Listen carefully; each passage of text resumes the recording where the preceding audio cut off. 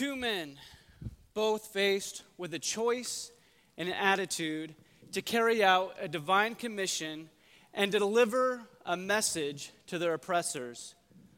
Both men were educated in multiple languages and religion, both of them proud of their heritage and patriotic to their country. Both of them, yet alive at different times, would be in an age where their country was on the brink of dissolution or destruction, to be crushed by the iron heel of the world's current superpower. One of these men would be a fugitive to his duties and reluctant to carry him out to the very end. The other man, no matter risk to personal reputation or injury, would seek to forge a path by any means necessary to carry out the mission at hand. But more on them later. Hello, good morning. My name is David Bessenbacher. You can sometimes find me out at the Connections booth, welcoming new people to Dallas Church, or on occasion up here delivering a message. But most of the time I'm sitting right out here with my friends and family, listening, learning, trying to apply what Jesus said was the greatest commandment of all. To love the Lord your God with all your heart, with all your soul, and all your mind, and to love your neighbor as yourself. And I don't know about you, but if my focus is not in the right spots, I can mess that up constantly. Well, today we're continuing our series called Welcome to Dallas Church. And we're going through what we value as a church and people who follow Jesus. See, our vision for Dallas Church is simple, but it's not always easy. To discover God's dream together. And we are going to start today by going through our core value of being outwardly focused as we go out into Dallas and the world to spread a message of hope through Jesus Christ. Matthew 28:18 says that Jesus spoke to his followers and said, "All authority in heaven and earth has been given to me.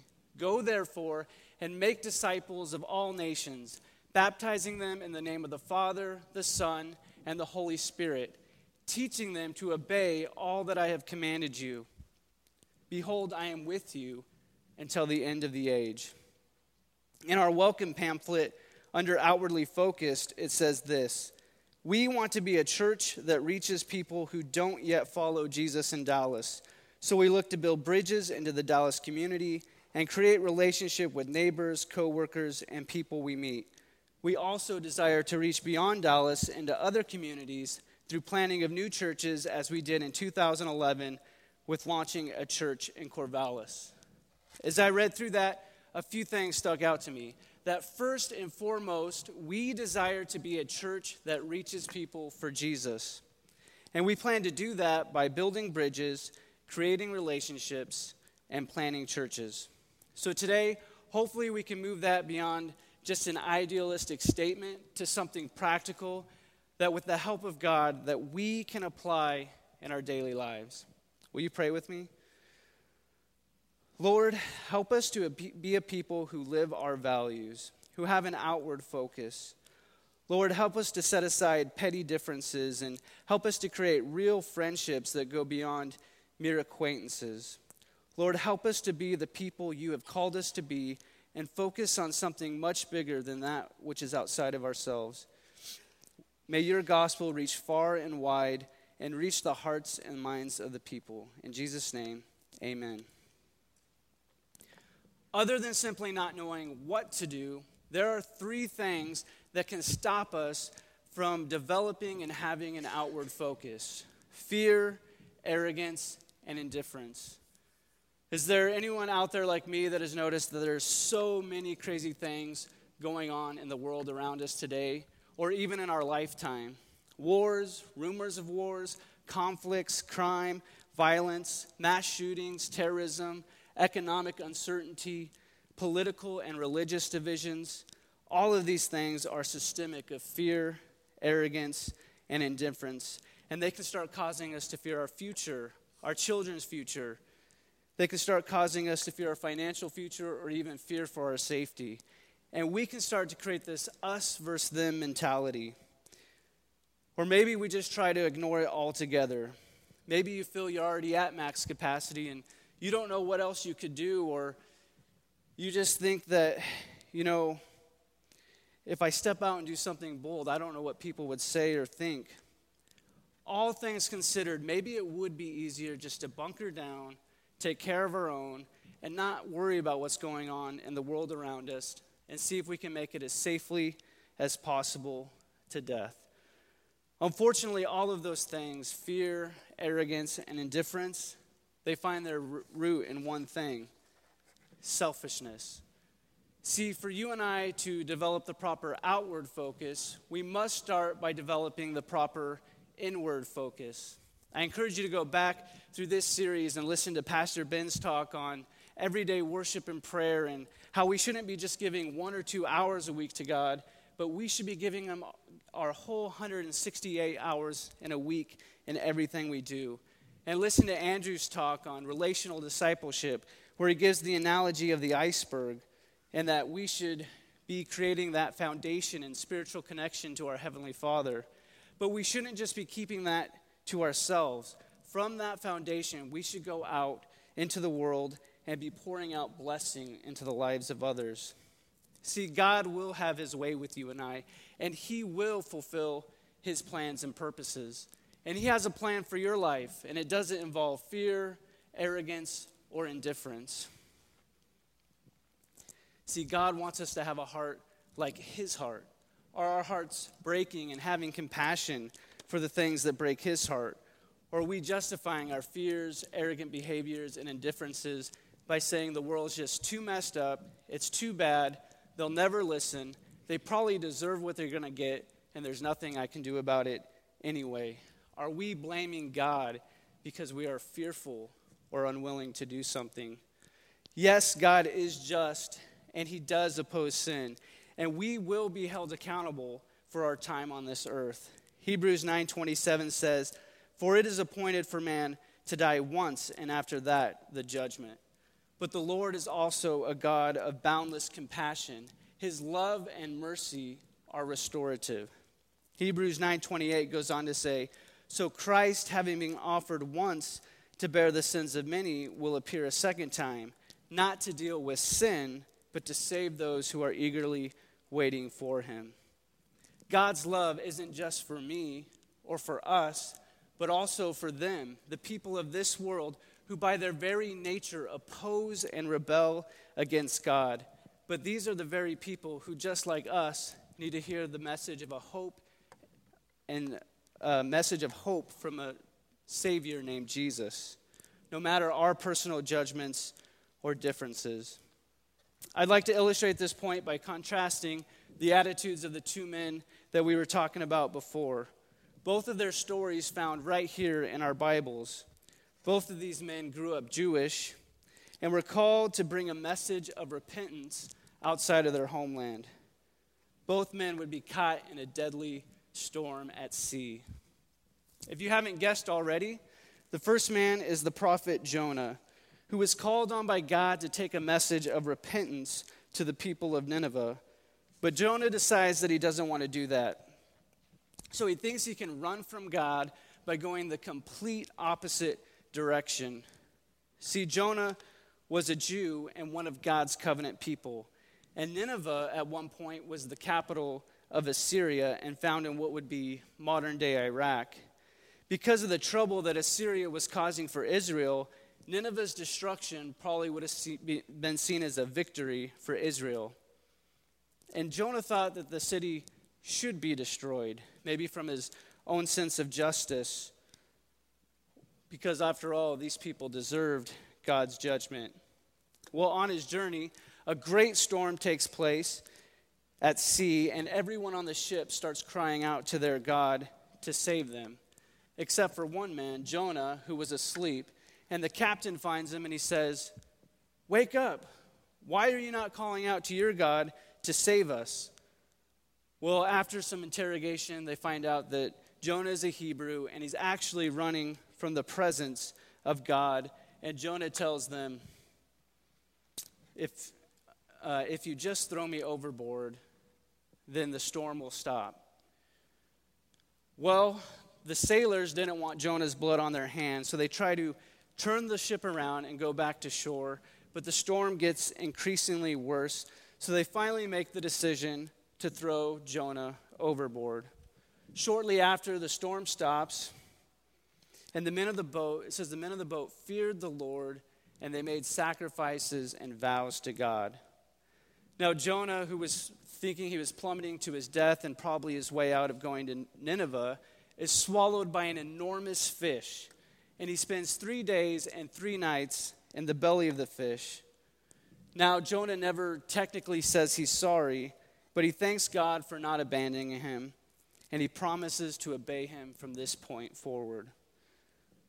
The fish vomits Jonah onto dry land, and God tells him again, "Go to Nineveh and take the message that I tell you." So Jonah starts heading towards Nineveh, a 3-day journey, and still what seems to be reluctant on Jonah's part, he starts going through the city and yelling out, "Yet 40 days and Nineveh shall be overthrown." Well, apparently this was enough, because it says the people of Nineveh believed God, fasted, and put on sackcloth and ashes, which was a way of showing mourning.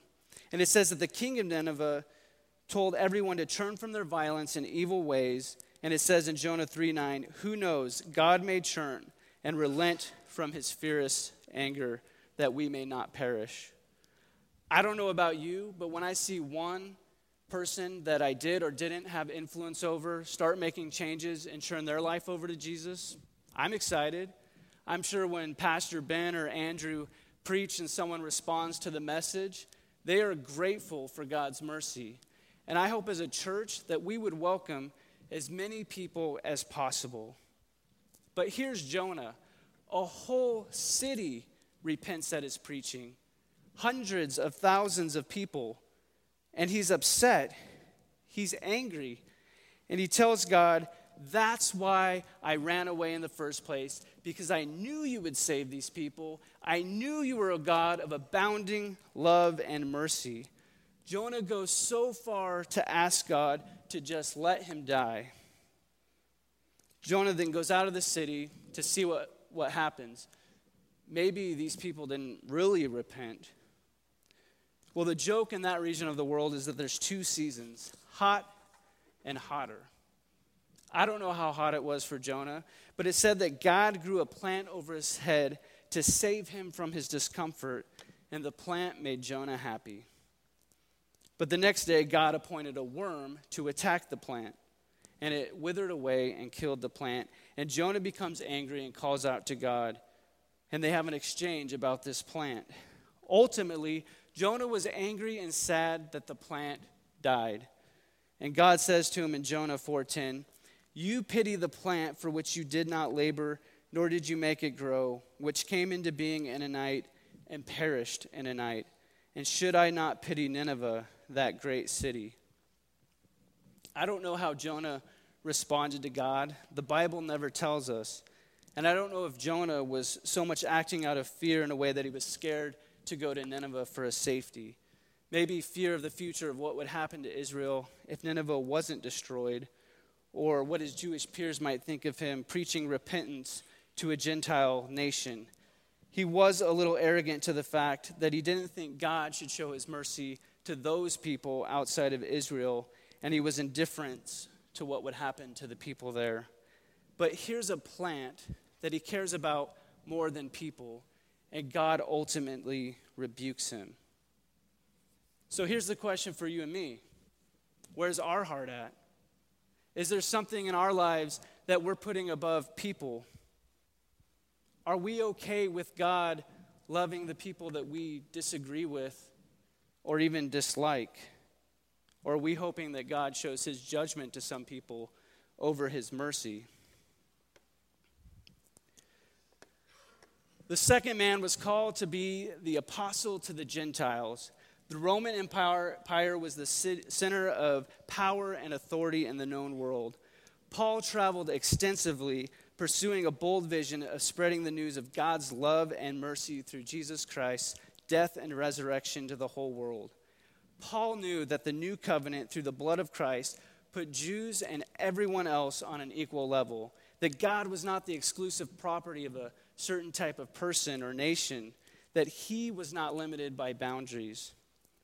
Paul's conviction to bridge this cultural divide and through a chain of events ends up getting arrested at the temple in Jerusalem because he's accused of bringing a non-Jew past the temple warning signs that say, "No foreigner shall enter, and if caught, will be put to death."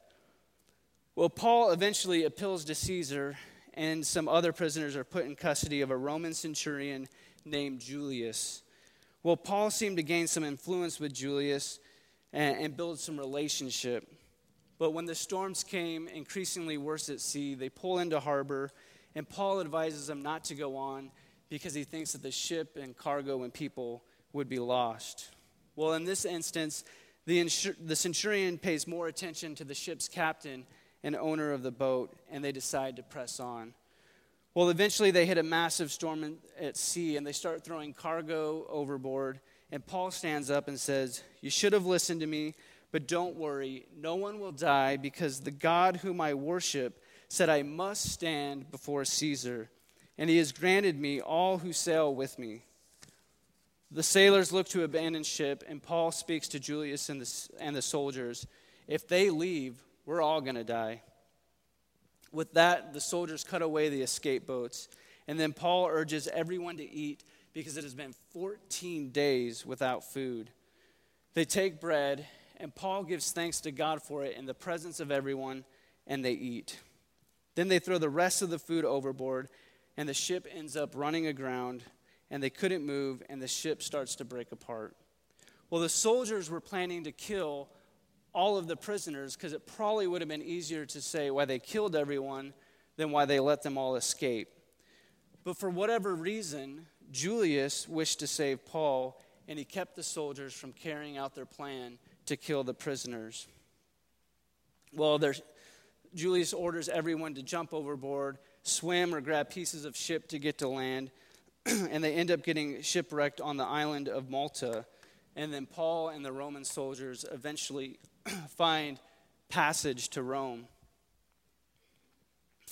Paul there was allowed to stay by himself, and he continued to preach the truth about Jesus to anyone who would come to see him and listen. And we know that he wrote at least 4 letters while he was there. Where Jonah was unwilling and reluctant, either out of fear, arrogance, or indifference, Paul went out of his way to bridge the cultural divide of his time. Where Jonah only seemed to care about himself and not making friends, Paul seemed to make friends everywhere he went, and he was able to use that influence for good. Where Jonah wanted to narrow God's favor down to a certain people, Paul wanted to fulfill the mission that God's mercy was for all people, and he was able to plant small and large pockets of followers of Jesus by building bridges, creating relationships, and developing leaders to carry on the message that the new covenant, through the sacrifice of Jesus, was that the people were equal at the cross. So what can you and I learn from all of this? That at first we've got to get our heart right about people. See, it was obvious that Jonah had the head knowledge and even spiritual connection to God. But his heart was hardened when it came to the people of Nineveh. Paul, in contrast, believed so much in God's love for people that he put his credibility, safety, and life on the line to fulfill God's mission for his life. Go back through this series and you will see that each of our values build upon each other.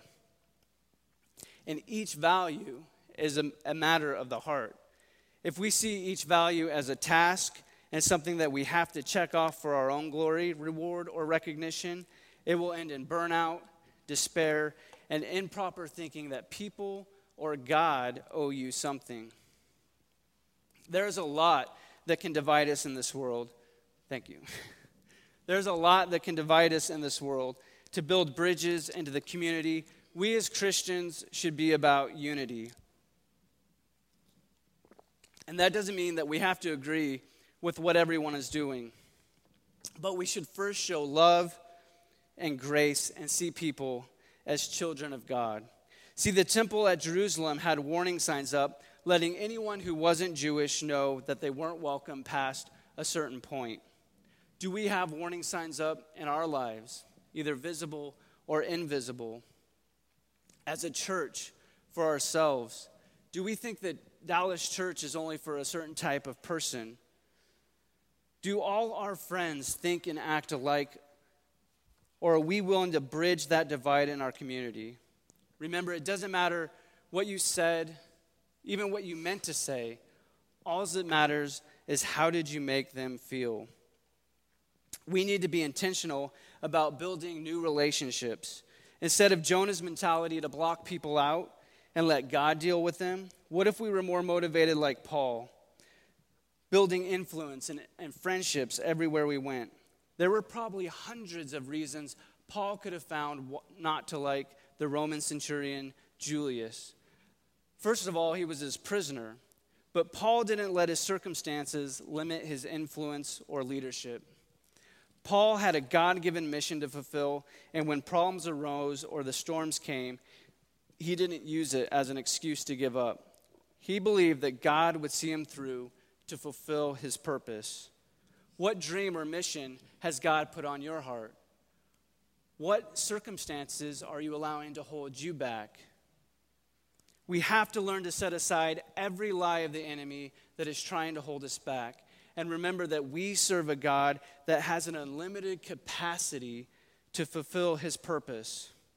Storms in life are going to come, whether in Jonah's case where they're self-inflicted or in Paul's where it was outside of his control. We have to decide to stop living our lives by our circumstances and start living by the priorities that we want to guide our life. Part of being outwardly focused is when things get rough, think, who can I serve? Where can I help?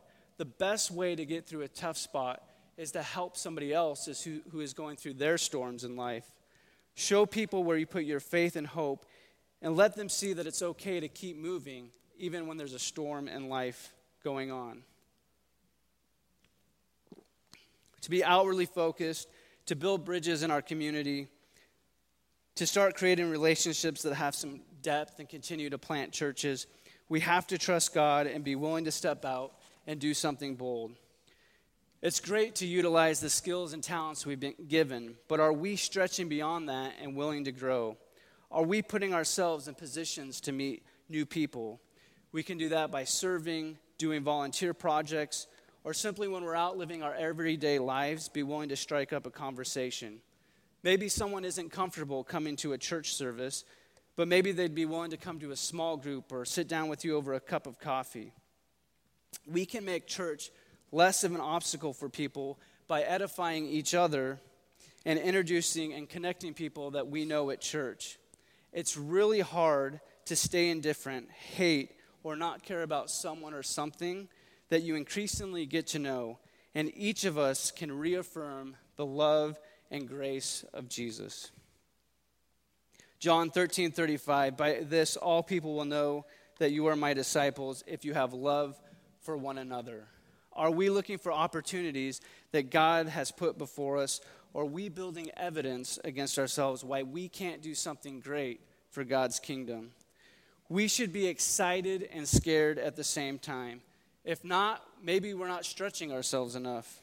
We all have different temperaments and strengths and weaknesses, and I get it, some of this can be scary.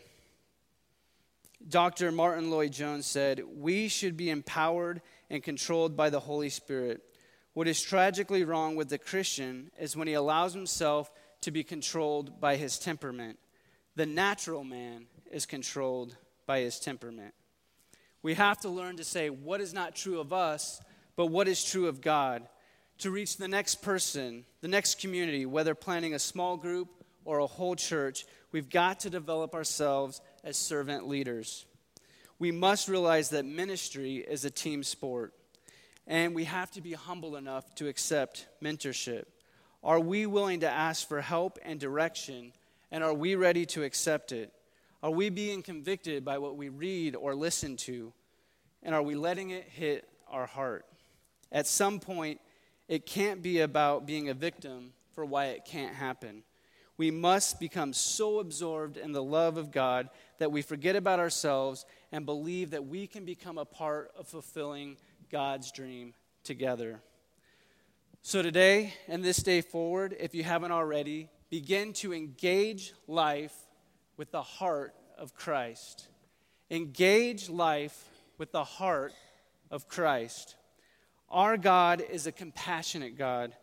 Can you engage life with the heart of Christ and self-reflect that compassion to such a degree that you are so outwardly focused that you're able to become the vehicle of God's compassion and the world that He has made and so deeply cares about? What if you reach out and help a struggling single mom or show empathy for someone going through a relational or financial struggle? What if that one phone call or invitation to coffee or lunch stops someone from ending it all, or is a catalyst for them ending an addiction or bad habit in their life? What if you're able to have that one conversation that brings someone to or back to following Jesus? What if they go out and are able to use their gifts to make a major impact? What if you could reach out and touch one more life and point all the credit back to the love, mercy of Jesus Christ, who at one point gave you the opportunity of salvation and eternal life? Don't hold on to your gifts and talents that God has given you for yourself. Remember, you're not just playing with your future. You have the opportunity to change and influence your family, friends, acquaintances, people you meet that you may or may not disagree with. You're not so much trying to change their view as you're trying to show them a different way through the love, mercy, sacrifice, and heart of Jesus. Let's pray. Heavenly Father, thank you so much again for this time to get together and discuss your words, Lord. Help us to have an outward focus. Help us to engage life with the heart of Christ. Help us to become the people that you have called us to be and focus on something bigger than ourselves. We pray this in Jesus' name. Amen.